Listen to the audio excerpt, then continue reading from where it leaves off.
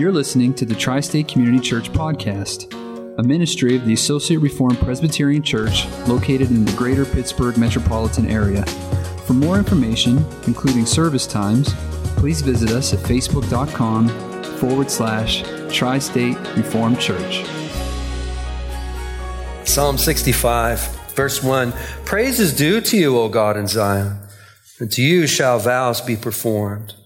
O you who hear prayer, to you shall flesh come.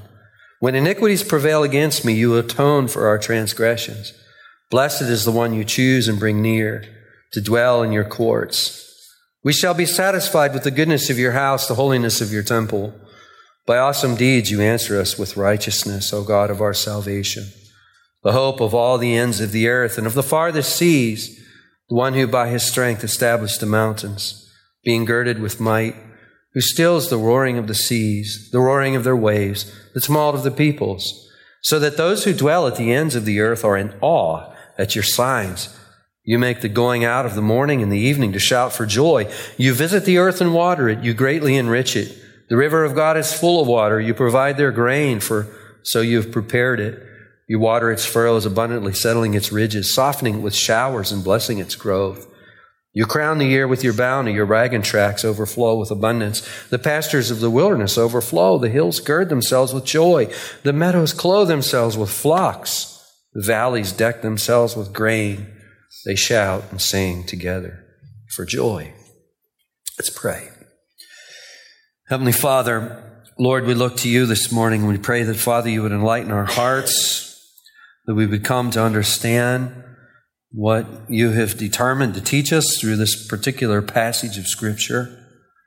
We pray, Father, that, Lord, we would come to hear your voice from these words, that we would come to see your purposes. We would, in a sense, come to see the mind of the Holy Spirit as we study this text. And we pray, Father, that you would work in our hearts, Lord, that, Father, our hearts would be aligned, that they'd be empowered, that they'd be encouraged by the words that we have here this morning.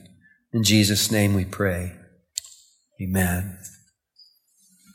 I've been really excited about preaching on Thanksgiving this year because, every time we have a session meeting, we're reminded of how much we have to be thankful for. And it's really amazing. At a funeral recently, I spoke with a pastor who confided in me. He said, our church really just hasn't rebounded from the COVID years. We've been struggling ever since.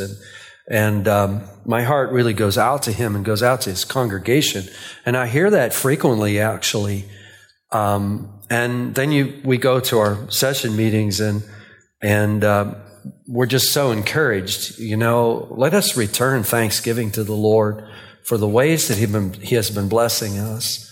We went through those couple of years, and I think all of you agree with me. There are a couple of years you'd just like to forget ever happened. But God has taken us through those years, and He strengthened us through that time. Our giving is really strong. We're not without our problems. We're a group of sinners, right? And when you have a group of sinners together, you're going to have problems. As soon as you let me in, you're going to have one of them, actually more than one. We're not a church without problems, but we are a church that God has really, really been blessing. And I've wanted to, go to a psalm of thanksgiving and really just spend some time on that subject. And Psalm 65 is indeed one such psalm. It's a psalm of thanksgiving. It's just a couple of items of housekeeping we could get out of the way. Its structure has been divided in different ways. Generally speaking, most commentators, at least the ones that I've been, that I have been able to look at, we'll divide the psalm into three strophes, and you'll see the ESV translators are doing that. Verses 1 through 4 is one, 5 through 8 is the second one, 9 through 13. And you can see that by the spaces between verses 4 and 5 and 8 and 9. We have those spaces where you have these three sections. Other commentators divide it in half. I won't take you into a whole lot of that. What I'm really building up to say is in my own mind, as I've looked at Psalm 65, you see the first words, praise is due to you. And it seems to me that what the psalmist is doing is he's saying praise is due to you. And then he spends the rest of the psalm saying why praise is due. And I was really happy to discover that one of the last commentaries I read is a commentary that's been produced by the Banner of Truth. It's in the Geneva Study Series. And it's a commentary that was done by David Dixon way back in the day. I think David Dixon, I have a couple quotes from him. David Dixon was a Scottish preacher. I think he was born around 1583, something like that. He'd had a successful pastorate for many years. God had blessed his ministry. He was a professor of divinity, and I think in Glasgow and in Edinburgh as well. And what was interesting is one of the last commentaries I looked at, and he divides the psalm up this way. First, we're given praise, then we're given the reasons. I'm like, thank you. and he gives 9 reasons. I'm not going to try to number them this morning because we probably could all come up with a different number as we study this. But let's start with praise is due to you. You know, that's how the psalm starts. Praise is due to you. Now, this particular praise is a praise that is issuing from a heart that's full of thanks. You know, it's a heart that's full of thanks. In our session meetings, you know, one of the things we do, some of you have been to our session meetings, you know, one of the reports that's given every time is a treasurer's report. And I got to tell you, if we've had 12 meetings this year, we've stopped 12 times just to stop dead in our tracks in that meeting. And we have thanked the Lord for blessing us the way he has blessed us. You know, and that thanksgiving is full of praise. You know, a heart of thanksgiving is going to be a heart that is full of praise, isn't it? When you're thankful for something, your heart is praising, isn't it? And we're told that praise is due to you. If you have an ESV open, you'll notice there's a footnote there. And if you look down at the bottom of the page, it has an alternate translation. In fact, a more literal translation would be praise waits for you in silence. And this is caused, if you turn to commentaries on this psalm, you're going to see there's probably going to be a number of paragraphs, maybe even pages on this particular issue, where they go back and forth. Should we translate it praise is due to you, or should we translate it praise waits for you in silence? And I don't think we have to make a choice here. You know, let's think about it for a moment. There's a story that I think illustrates this really well. It's a story about the Queen of Sheba who comes to see Solomon. Some of you would be familiar with that story. She heard about the wisdom of Solomon. She heard about the blessing of Solomon's house, the blessing, the way that Solomon's God has blessed Solomon and his people. So she makes the journey to go see for herself. And we're told that when she sees Solomon and hears his wisdom and sees his attendance and all of the beauty and all of the ways that he has been blessed, we're told that there's no breath left in her. Now, in the moment where there's no breath left in her, she's obviously silent during that moment. Is she devoid of praise in that moment? And the answer, of course, is no. In fact, I think sometimes when we keep our mouths shut, maybe then there's actually more praise in our hearts. You know, if you think of a time when you've been praying for weeks or months or even years for God to do something in your life, something that's really important to you, and it almost just seems like he hasn't been listening, or it almost seems like, okay, the answer is no. And then all at once, you see the answer to your prayers. In that moment, you're likely to be speechless for a few minutes. But in those few minutes when you're speechless, are you devoid of praise? No, your praise could actually be most intense in those few minutes that you're speechless. And I think that's the idea here. You know, praise is due to you. I mean, this is in the aftermath of the speechlessness. Does that make sense? And the psalmist says, praise is due to you. Who is you? O God in Zion. And to you shall vows be performed. You know, in the Old Testament economy, we see a lot of words about vows and the making of vows and the performance of vows. And I think what we could see from here is, here the psalmist is saying, listen, there's going to be a measured response from me. It's not just thanksgiving and praise that I'm going to offer you, but in response to what you've done for me, in response to the ways that you have blessed me, I am going to put forth this measured response, if you will. To you shall vows be performed. I think we march to the step of this as we recommit our hearts and lives to the Lord, And hopefully that's something we can do right now, and something that we can leave here with this morning is a renewed sense of, God, you've been so good to us. We're not without our struggles, but you're with us in all these struggles. And when I leave here, I'm going to reflect you. I want to reflect you, Lord. I want to leave here differently than when I came in.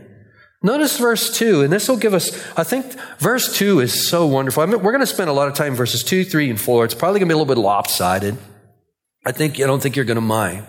But in verse 2, notice the psalmist ascribes to God as he who hears prayer. O you who hears prayer, to you shall all flesh come. Let's camp out here for a moment, because the psalmist is telling us something about God. And one of the questions that we should ask of a passage of Scripture we're studying is, what do we learn about God in this particular passage of Scripture? What do we learn about Him? Well, we learn that He is a God who hears prayer. And the great theologians and pastors of old have went a step further with this to show us rightly that it's God's nature. In fact, it's even a property of God, if you want to use some of their language. I have a couple of quotes where one pastor uses the word property. He uses the word nature. It's God's nature. It's His property to hear prayer and to answer it. This is why Calvin can say this. He says, God might as soon deny Himself as shut His ears to our petitions. Did you get that? He might as soon deny Himself as shut His ears to our petitions. What is Calvin talking about? What he's talking about is it's of God's nature to hear prayer and to answer it. It's His very nature to do so. So for Him not to do so, He's denying His very nature. Does that make sense? Calvin continues, could we only impress this on our minds, that it is something peculiar to God and inseparable from Him to hear prayer? He goes on to say it would inspire us with unfailing confidence. Boy, what a word that is. This is something we need to understand about the very nature of God, is He is a God who hears prayer. And in hearing prayer, when the biblical author talks about hearing prayer, it's understood that He's answering prayer as well. He's hearing prayer, He's answering prayer. Part of His nature. It's part of His nature to do so. Calvin is saying if we can impress that upon our minds, we'd have much more confidence to go to Him in prayer. David Dixon, who I've already spoke of, he says, quote, the hearing and granting of prayer are the Lord's property. That sounds like a 16th century Scotsman, doesn't it? It's the Lord's property. That's His property and His usual practice and His pleasure and His nature and His glory. As we think about God answering prayer and the speechlessness that it brings upon us when He does so, He's never being more glorified by us than in those moments when we can't even speak because of what He has just done. It is His glory to hear prayer. It is His glory to answer prayer. It's part of His nature. He might as well deny Himself as to deny the listening and the hearing of prayer. Now, I want to add something to this. Let's think about this as we're thinking about God's nature and answering prayers being part of His nature. Let's think about, the story we have where Moses, at one point, Moses had a difficult ministry, didn't he? That's an understatement. And at one point he says, Lord, in Exodus 33, he says, Lord, show me your glory. And in Exodus 34, God says, okay, I'll show you my glory. He puts Moses in the cleft of a rock, and then he covers his face so warmly and so fatherly, because if Moses were to see too much of his glory, it would destroy him. So he covers his face and he passes by and exposes Moses to just enough of his glory as Moses can withstand at that point. And what does God say as he's passing Moses? He says, the Lord, a God merciful and gracious, compassionate and slow to anger, but abounding in steadfast love. Now let's think about that for a moment. God says that it is his glory to be merciful, right? How is his mercy exercised? It's often exercised this way as he hears us cry out to him. We've got a friend with some blood clots, Lord. We've got friends who are grieving. Our God is merciful. It's part of his nature to hear those cries. He's gracious. Think about the grace. How does he exercise his grace? He exercises his grace in hearing and listening to us. How gracious is that? Because quite frankly, we would be pretty fed up with us by now, wouldn't we? Oftentimes we think God's like us and we think, oh my goodness, God, you should be good and fed up with me by now. If God was one of us, it would have been a long time ago he'd have been good and fed up with us. God is not like us. He exercises graciousness towards us, doesn't he? He hears our prayer. He's compassionate. Jesus demonstrates all of this, doesn't he? We see the compassion that Jesus demonstrates when he sees the crowds. What a group. Look at this group. Most of us say, oh no, look at this mob that's coming. Let's get out of here. Jesus sees the crowd and he has compassion on them. Why? Because they're like sheep without a shepherd. How does he know that? Because he listens to them. He knows them perfectly. He listens to all their cries. He knows the things that are going right in their lives. He knows the many things that are going wrong in their lives, and he knows all their hurts. What does he do? He shows compassion on them. And how does he exercise that compassion? Much of the time, that compassion is exercised by hearing our prayers and by answering our prayers. It's part of his nature. To not do that would be to deny himself, says Calvin, right? How about slow to anger? He's slow to anger. That means he's patient with us. He's really patient with us. Abounding in steadfast love. That's another. All of these are subjects for a whole sermon. Each one of these things. There's probably 6 or 8 sermons already mentioned here this morning. You know, we've got to move on. But think about his steadfast love, his faithfulness. He doesn't withdraw it. His covenant love, if you will. Oh, to you, oh, you who hears prayer. Praise is due to you, O God in Zion. Why is it due to you? Why should we offer such thanksgiving? Because he hears us. He listens to us. He prays. And here we have this prophecy, to you shall all flesh come. There's lots of things that could be said about this. One of the things that I want to draw on, and it's kind of incidental to this, it's a little bit off to the side, but I don't think you'll mind, but it's the witness of prayer. Oftentimes I don't think we think about the fact that prayer is actually a witness to this dying world. You know, if you keep your place in Psalm 65 for a moment and turn to Deuteronomy 4, I think I can make the case here pretty quickly. Deuteronomy chapter 4.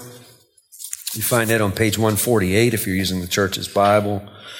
And a lot of times when we read this chapter, we think mainly of hearing God's laws and obeying God's laws, and how the hearing of God's laws and obeying God's laws is a witness to the dying world. And that's 100% on.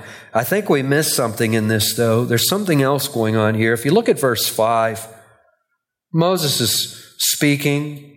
Moses says, see, I have taught you. Who's you? That's the Israelites. That's his people.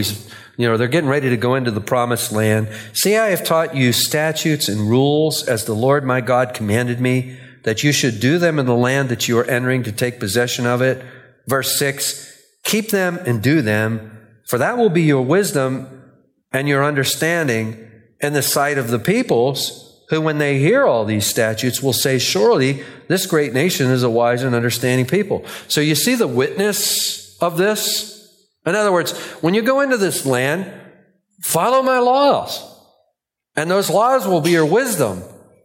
And your wisdom will not go unnoticed by all the people that are around you. They will see this wisdom. I think it's usually in our minds. We're taking this in, and I think we miss verse 7. For what great nation is there that has a God so near to it as the Lord our God is to us whenever we call on him? This is revolutionary to understand that the idea that we have a God that is so near to us. In fact, in the Christian economy, what is he doing? He's dwelling in our hearts. That's how near he is to the believer. That he hears us when we call to him. And he answers us when we call to him. And that's a witness to this dying world. We take prayer requests all the time from people of all kinds of descriptions, don't we? People, majority of which are unbelieving. They have yet to bow their knees to the Lord. And oftentimes, if we think back, some of us who've been here for a long time, think back over the last 10 years, if you will, of how many times we've prayed for people. And God has answered those prayers. We've prayed for people with cancer, and God has taken cancer away. We've prayed for people who have been in this particular situation or that particular situation, and God has answered. And he's answered in such a way that it's really clear that he has answered. And what an incredible witness that is to everyone. We might not see immediate results, but seeds are being planted. Seeds are being planted for sure. I give you a quick example here. This evening, probably about 20 to 7, I'm going to be spending some time with some guys that I've been spending time with now for almost 3 years. And these guys, they have a very dangerous job, as you well know. They work in those gates. And I go out to what they call the gatehouse, and there's a little building. I go out there, and I twice a week I go out and I spend time with these guys. I have shared devotions with them. As we get a little closer to Christmas, I'll probably share some Christmas devotions with these guys. But most of the time, all I do is hang out with them. They always have the TV on. They have the game on. One thing I do every time when I'm with them is I pray for them. That wasn't easy to get going. They didn't really know what to do with me when I first started going out there. But I had one of them scold me the other day. He was outside of the gatehouse on his phone, off in the yard. It was very clear he was on a private call. I didn't want to bother him. That's probably what most of us would have done. The body language and everything said, okay, he's got something going on, but I thought I can still pray for him. He doesn't have to be in there to be prayed for. I went in, visited with the guys for a little bit, and as much as they like that ball game, they mute that ball game. They turn that ball game off so I can pray for them. And we pray, and I come out, and this guy goes, hey, it's time for prayer. I said, well, relax. We already got it covered. He goes, well, I wasn't in there. I said, it's okay. You don't have to be. Oh, that's all the more I got out of my mouth. And as he's scolding me, I'm rejoicing. He's giving me the business. He goes, that's not what you do. What you do in the future is you come and get me and you bring me in there. Okay. Sounds good to me. If this is what I'm in trouble for, all right. I'll be happy to be in trouble every time I come down here. The point I'm trying to make is that prayer is a witness. You see, if the hearing of prayer and the answering of prayer is part and parcel of the very nature of God, then prayer itself by his people is a witness to the nature of God. Do you see where I'm going with this? So we probably would be much happier to share the gospel in there and see 2 or 3 people give their lives for Christ. Well, we'd like to see things sped up that fast. But a lot of times when we're witnessing to people, we're witnessing to people that have absolutely no church background in their history. You're at ground zero here. You're just planting seeds in people's lives. These men have come to know that twice a week they're getting prayed for. My point is it's a witness. Don't be afraid to pray for the people that are around you. Maybe they don't have an appetite for the gospel, but you can say to them, listen, can I pray for you? Can we pray right now? Let me pray for you. At the start, they'll be really uncomfortable. You should have been in that guard shack the first few times I did that out there. It was very awkward and uncomfortable. But most people like it when they're prayed for. Amen? Praise is due to you. Back to Psalm 65. We're ever going to get through this psalm, I'm going to have to pick up the speed a little bit. Praise is due to you, O God in Zion, and to you shall vows be performed, O you who hears prayer, and to you shall flesh come. I want to spend some time on verse 3. I don't think you'll mind. Notice what the psalmist says. When iniquities prevail against me, you atone for our transgressions. What does that mean? One of the key words here is the word prevail. What does the word prevail mean? It means to rise, to flood, to overcome, to overwhelm, if you will. Alec Mottier, he in his commentary uses these two expressions. One is overpowered, but the one I really like the most is gripped in the mastery of sin. Gripped in the mastery of sin. If we take that and we go to verse 3 with that, when we're gripped in the mastery of sin, you atone for our transgressions. You know, in this life, we can find ourselves gripped in the mastery of sin. And someone would say, well, how could I know if I'm gripped in the mastery of sin? I think one of the ways to know if you're gripped in the mastery of sin is to know that there's something wrong in your heart, but you don't desire to change it. If there's something wrong in your heart and you don't really desire to change it, you're gripped in the mastery of it, aren't you? And what are we to do when we find ourselves in that position? We're to ask the Lord to change our hearts. I mean, that's the first. It seems to me that that's the first thing that has to happen. When we're gripped in the mastery of sin, we the whole point is we're stuck here. The grip is too strong for us. We can't break free of it of our own. We don't even want to.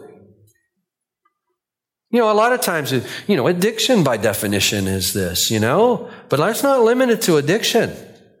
Withholding forgiveness, not desiring reconciliation. I mean, we can go down the line. We can go down.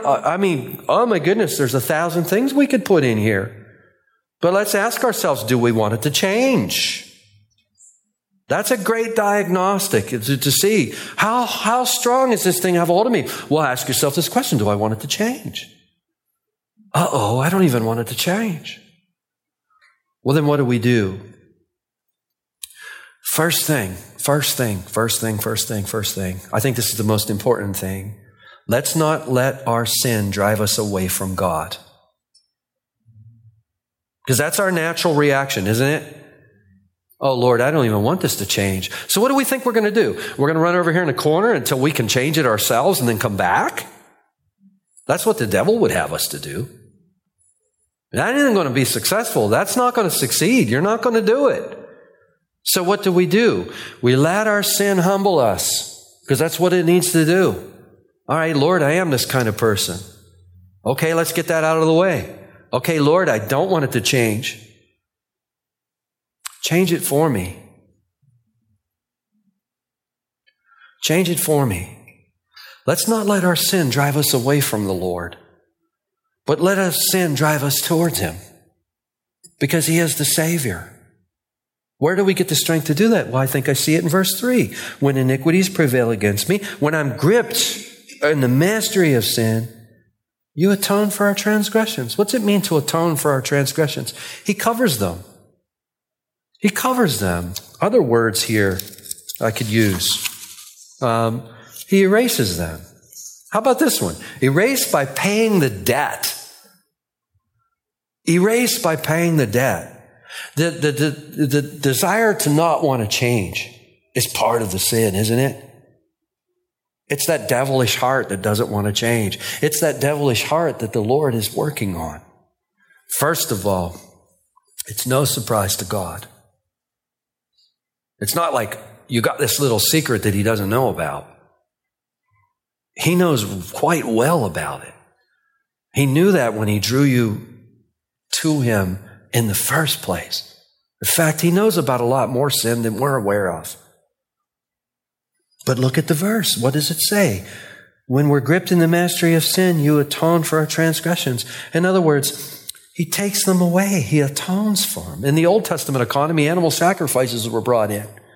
These animal sacrifices didn't take the sins away. These animal sacrifices served to point to him who ultimately would come and take sin away.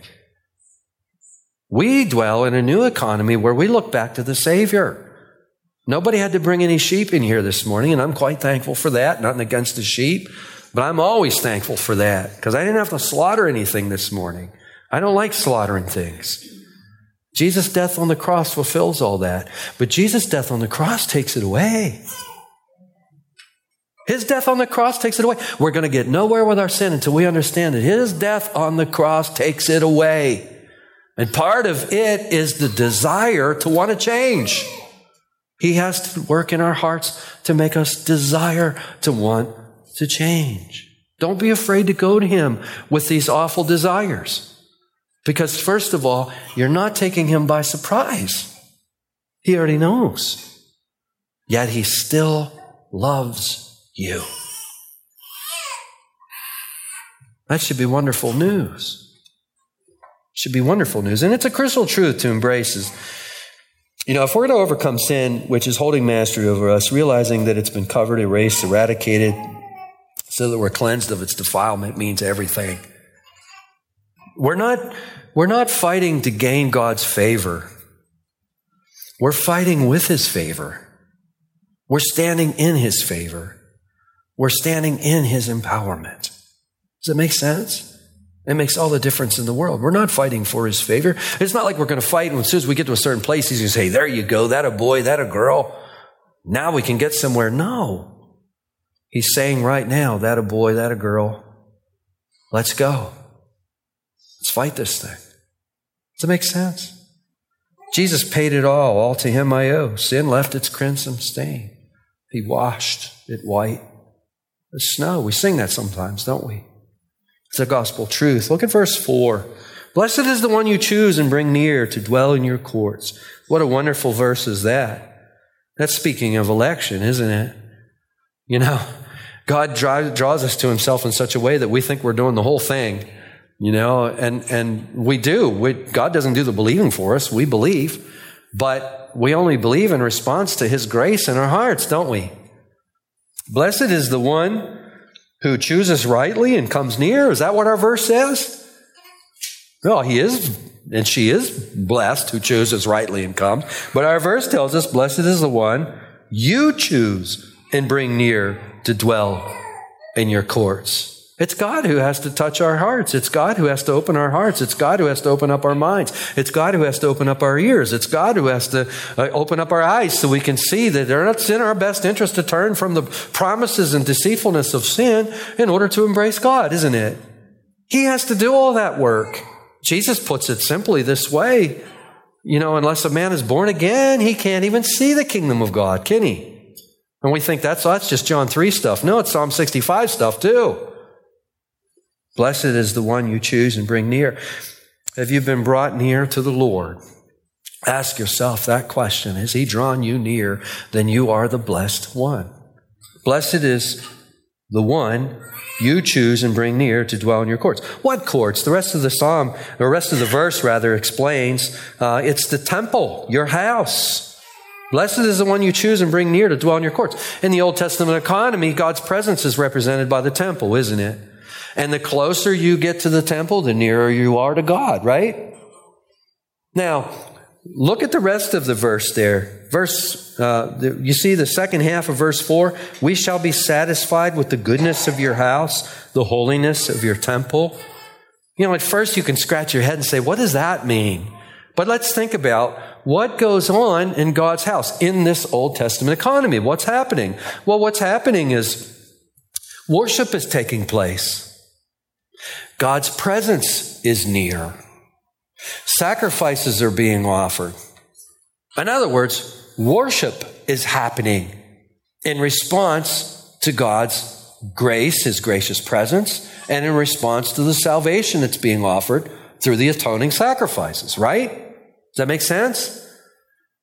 Now, what we're doing this morning, and we're not offering sacrifices, But what we're doing this morning is very much modeled after this synagogue. I don't know if anybody's ever put that together, but why do we do what we do? I mean, why do we have a call to worship? Why do we sing songs? Why do we systematically read the Word and preach the Word? Why do we do all of this? Because God prescribes it in Scripture. This is the way that God wants to be worshiped. And we find that pattern in the ancient synagogue. Does that make sense? So what takes place in God's house, so to speak? Well, in God's house, prayers are being offered. In God's house, songs are being sung. In short, God is being worshiped. God promises to dwell with His people, so God's presence is near. And in this economy, what are we celebrating? We're celebrating the salvation that has been given to us in Christ Jesus by His offering Himself on the cross. Right? Does that make sense? Okay. Blessed is the one you choose and bring near to dwell in your courts. We. Okay, who is the we here? Obviously the ones who have been brought near by God's grace. We shall be satisfied with the goodness of your house. And this actually issues in thanksgiving. Let's ask ourselves this question, because one of the things we have here, if we want to ask ourselves this question, is our faith truly saving faith? Ask yourself this question: do you find joy in public worship? Are you satisfied? Does public worship offer something that satisfies you? You know, if you're out trying to start Bible studies, which I'm always trying to do, one thing you'll find is that generally speaking, our population at large doesn't find studying the Bible all that thrilling. You don't believe me? This week I want you to do something. I want you to go out and start a Bible study with people that don't know the Lord. Not drawing people from other churches, people who don't know the Lord. Go out there and start. And what you're going to find, generally speaking, is people aren't altogether thrilled about that until the Lord begins to work in their hearts. But as the Lord begins to work in their hearts, it's really fun to watch. It's one of my favorite things to do, is to watch somebody whose eyes are just now starting to get opened a little bit, and they find it exciting, actually. They find it exciting. We could say that they're satisfied with the goodness of God's house. Jesus says, listen, a time is coming when you'll worship me neither on this mountain nor in Jerusalem. You know, he says this to the woman at the well, the Samaritan woman in John chapter 4. A time is coming when we'll worship where 2 or 3 are gathered. Jesus is worshiped. Let's ask ourselves this question: are we satisfied? Do we find public worship satisfying? You're going to find people all the time who claim to be believers in Christ. And you ask them about their church. Where's your church? Oh, yeah. Who's your pastor? What way are you serving the local? There is no church. There is no pastor. Generally speaking, all that there is lip service. Please keep that in mind. It's people playing fast and loose with their sin. Why else? Has there been a taste? Has God implanted a taste in us for His worship? You see, if we love Jesus, we want to see Him glorified, do we not? If we love the Lord, if we're thankful, this is a psalm of thanksgiving. If we're thankful, we want to see Him glorified. You know, I give this advice. You know, Samantha was 11 years old when she came into my life, and I came into hers. And I spent a lot of time with Samantha. And I'll tell you, I want to share this with our young fathers, man. Spend a lot of time with your girls. Spend a lot of time with your girls, because when they start getting boy crazy, it'll pay off major dividends. Spend time with your girls. And one of the things, you know, that we want to implant in their minds is this: you're looking for somebody that can lead you spiritually. Not just somebody that says, yeah, I believe in Jesus. Teach them to ask, do you believe in Jesus? Teach them that you can ask it in your own way, but do you believe in Jesus? Come on now. Fellas will put their best foot forward when they're courting. Of course I believe in Jesus. If that's what it takes to get you to go to the movies with me, you better believe I believe in anything. But here's a question. Here's a few questions that we can ask. Where's your church? Where's your church? What church do you, not what church do you go to? What church do you belong to? Who's your pastor? How have you been serving that church? Those are questions that can just be asked very casually, but think about it. We want to instill in these young girls as they get older, we want to instill in their hearts, you're looking for somebody who takes church seriously. That's the only somebody that can lead you and lead your family in the times ahead. Think about the heartache that can be bypassed with that advice. Spend time with your daughters. This same thing of guys are thinking, Isaac's sitting back, I'm off the hook. No, the same thing applies to you, my young man. The same thing applies, the same thing applies. Do you find satisfaction in the goodness of your house, in the holiness of God's house? It's a simple question, isn't it? And it's a yes or it's a no, isn't it? Sometimes, every once in a while, someone will come to me and they'll ask if I want to get involved in their wedding, and I'll ask a couple of questions. And we have a marriage policy that we put together that really insulates me. I haven't had very many problems since we put that together. I used to have a lot of trouble in this area, and they've come, would you do our wedding? And they already have the whole thing planned. Sometimes the wedding's only 3 weeks away, and they want to know if I'm going to officiate it. 3 weeks away. First of all, I don't know you. I don't know your fiance. A lot of times it's the lady that's coming to me, and I'm wondering, where's he? Why isn't he coming to me? Why are you coming to me? How come he isn't coming to me? That tells me a lot. Why are you coming to me? Why isn't he coming to me? It's a problem. Maybe the best thing is both of you come to me. Why is... Well, we got the place, we got the date, we got the whole 9 yards, all right. Generally speaking, when she's the one that's contacting me, she's maybe gone to church or has a church background. So I'll say to her, okay, well, what's, your fiance? Where's he at with Jesus? Well, he's coming along. He's open. He's open. See, we can circumvent that. We want to circumvent that in the household, and we want to do so early. Does that make sense? Fathers, it'll save you a lot of heartache. It'll save you a lot of heartache. So I could spend a lot more time. You see, each one of these is sermons, but I don't think you wanted me to do 6 months in Psalm 65, right? Can we do just a little more? By awesome deeds, you answer us with righteousness, O God of our salvation, the hope of all the ends of the earth and of the farthest seas. Notice how God is being addressed here. He's being addressed as the God of our salvation. What's that tell us? Salvation tells us that perhaps they've been enduring some danger, or they've been enduring sin, or you could probably take your cake and eat it too, and say they're in some kind of a dangerous situation because of their sin. All of these things are possible. By awesome deeds, you answer us with righteousness, O God of our salvation, the hope of all the ends of the earth and the farthest seas. Now, awesome deeds with righteousness coupled with God of our salvation. In the psalmist, what does that typically recall? That typically recalls God's acts in salvation history. Probably the most popular would be the parting of the Red Sea, right? You come across that in the Psalter, don't you, as you read the Psalter? And what is the psalmist doing? Much more could be said, but let me just give you the short of it all. What's being said is the psalmist is looking back to these great deliverances. God delivers. Israel calls out. God's a God who hears prayer. Israel calls out. They call out and they cry out because they're enslaved in Egypt, working these long days, making these bricks. And what does the Lord do? He answers them.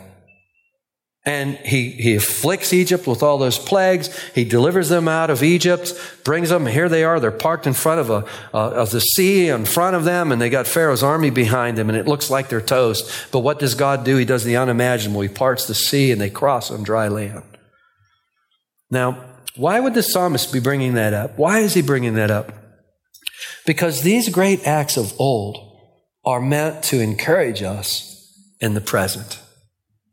We'll say, well, that's something that God did way back in the day. That's not necessarily what he's doing now.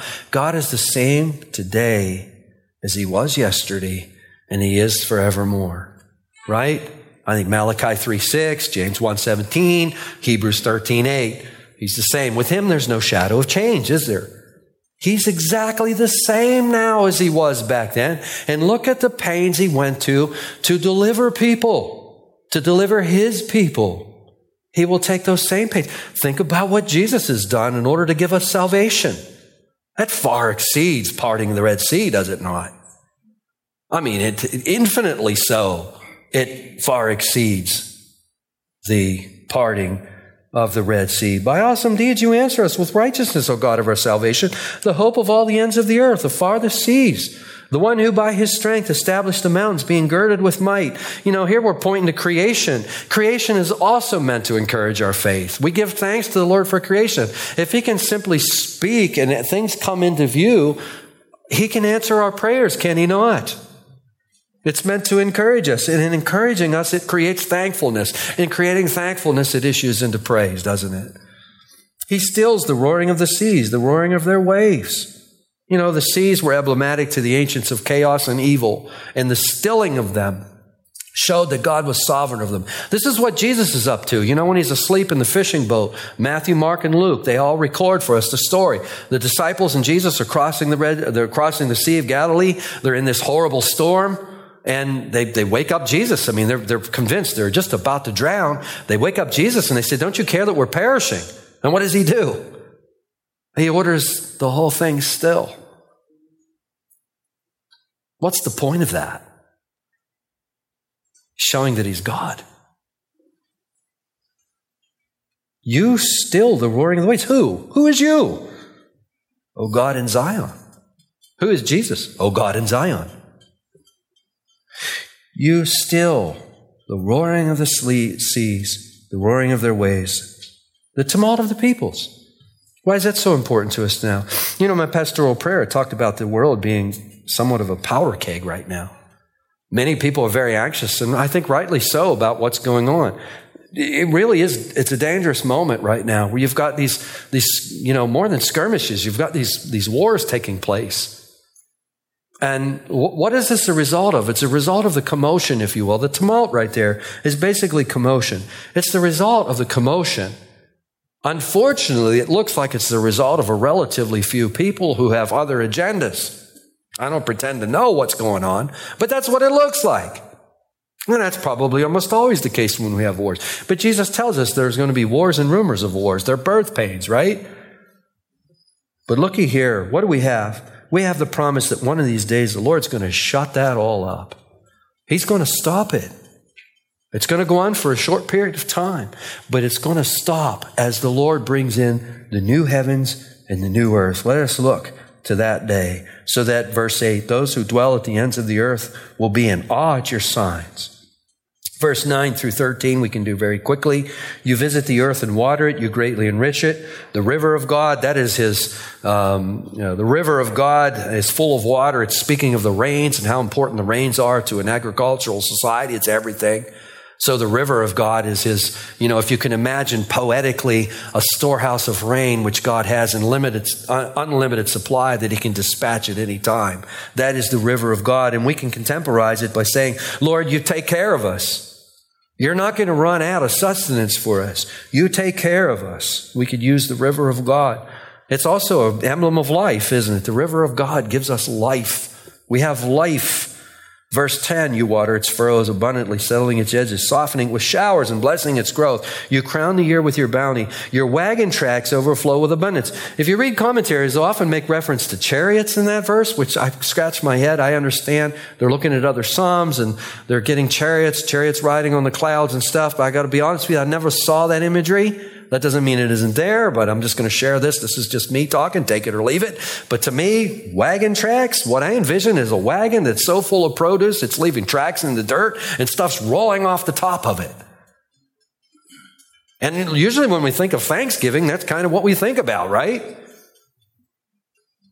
I think it's simple as that. You crown the year with your bounty. Your wagon tracks overflow with abundance. The pastures of the wilderness overflow. The hills gird themselves with joy. The meadows clothe themselves with flocks. The valley decks themselves with grain. They shout and sing together for joy. Notice how all creation is joyous here. This really isn't going to be fulfilled until the new heavens and the new earth, because we're told right now all creation groans, doesn't it? All creation is groaning until when? Till the Lord brings in the new heavens and the new earth. And what we see is that even creation itself is going to be joining with the people of God in praise to God, isn't it? Why? Out of thanksgiving. Why? Because death is no more. I mean, I think we got more than 9 things. I don't know how many things have I mentioned. I didn't count them. I don't think anybody cares to count them. Who cares how many there are? We know there's a bunch, and there's many more that we haven't mentioned, isn't there? I think the last one is the best one. We'll be thankful that death has been defeated. Death is defeated in Christ. And we're all, if you're in Christ, you're headed to a future where death will be no more. Heavenly Father, oh Lord, so much more can be said about this glorious psalm of thanksgiving, and we find ourselves in a season of thanksgiving, Father, and we thank you, and it's thanksgiving that we do try to offer you this day, Lord. And our thanksgiving, Father, we pray that it will issue forth in praise. Praise is due to you, O God in Zion. You're a God who hears prayer.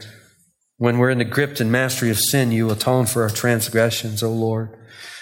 Father, you've brought us near to your house, and you've given us a taste for the things in the house of God, O Lord. And by your awesome deeds, you answer us. And what greater deed is there than the death and crucifixion of Christ and his resurrection 3 days later? Well, Father, we thank you, and we look forward to the great resurrection, where the resurrection of your people, where we will be fit with new bodies and will be put in a new heaven and a new earth, where death will reign no more. We thank you in Jesus' name. Amen.